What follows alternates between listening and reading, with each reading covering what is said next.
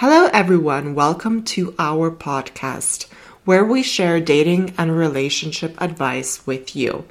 My name is Yeva Berishete and today we're going to be sharing 4 masculine behaviors that you have to stop doing now. The number 1 behavior is trying to get a man's attention. Trying to get a man's attention is the same as pursuing a man. A high-value woman does not go out of her way to pursue or impress a man. If you are being extra for him, like cooking for him, baking for him, or trying to seduce him, all of these behaviors need to stop. They are unattractive and seem desperate. Being or acting desperate will push a man away long term. Tip number 2 is acting like his buddy. One of the things that women don't notice but often fall to doing is acting like you are dudes, buddies, etc. However, I do mean this in a masculine way. I don't suggest calling each other dude or bro or things like that. It might be cute at the start and come across well at the beginning, but you don't want him to feel like he is hanging out with his bro when he is with you, because then he will get too comfortable. He might even burp at your presence or do things that he would normally do with his guy friends simply because he is so comfortable with you, and he might even start thinking that it's funny to do. You don't want to go down that path because it's very hard to change it later. So be friends, of course, with your guy, but remember that you are partners and essentially lovers in most cases, and not dudes or buddies. If you go along with those things, you will very quickly lose your femininity in his eyes, because calling your boyfriend bro or dude, as I mentioned, can be funny in the start, but don't do it long term, or best case scenario, don't call him that way. Tip number 3 is going 50-50. Being the one paying for things the majority of time is actually a very masculine thing to do. And I talked about this in a previous YouTube video, actually. I'm not saying that you shouldn't not pay for anything in your relationship. That would, of course, be not fair. But he should be the one initiating the payment most of the time. Trying to prove your independence by going 50-50 is not the way to do it.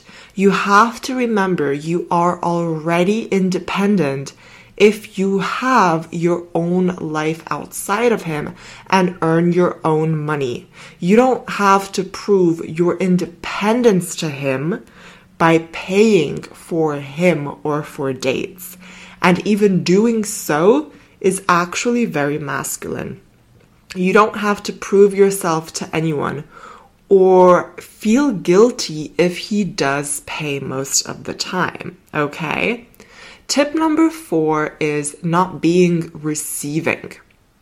I think nowadays women are even a little scared to be on the receiving end of things because they don't want to come across like a gold digger. Because a lot of women are labeled as gold diggers nowadays. Some of them are, but some of them are definitely not. The thing is, if a guy offers to do something for you, offers to pay for something, or offers to actually help with something, you can totally receive it if you feel comfortable in doing so and you want to. A high-value man would want to show acts of service or even gifts for his girlfriend. So he'll want to give you gifts. A lot of women feel like they might have to owe the guy something afterwards, And I'm here to tell you that that is simply not the case. You don't have to feel guilty about receiving. Make sure you don't use a man for things, of course. That would not be good to do, and that is not recommended. But if you are dating someone and he is offering to pay or to take you out or to get you a gift, that's a nice thing to do of him. So be receptive towards that. That is the feminine way to go about doing things. Saying thank you and being grateful for it and showing appreciation is the way to go, as long as you're not using him. These were 4 very important tips on masculine behavior that you should stop doing now if you are doing it in your relationship.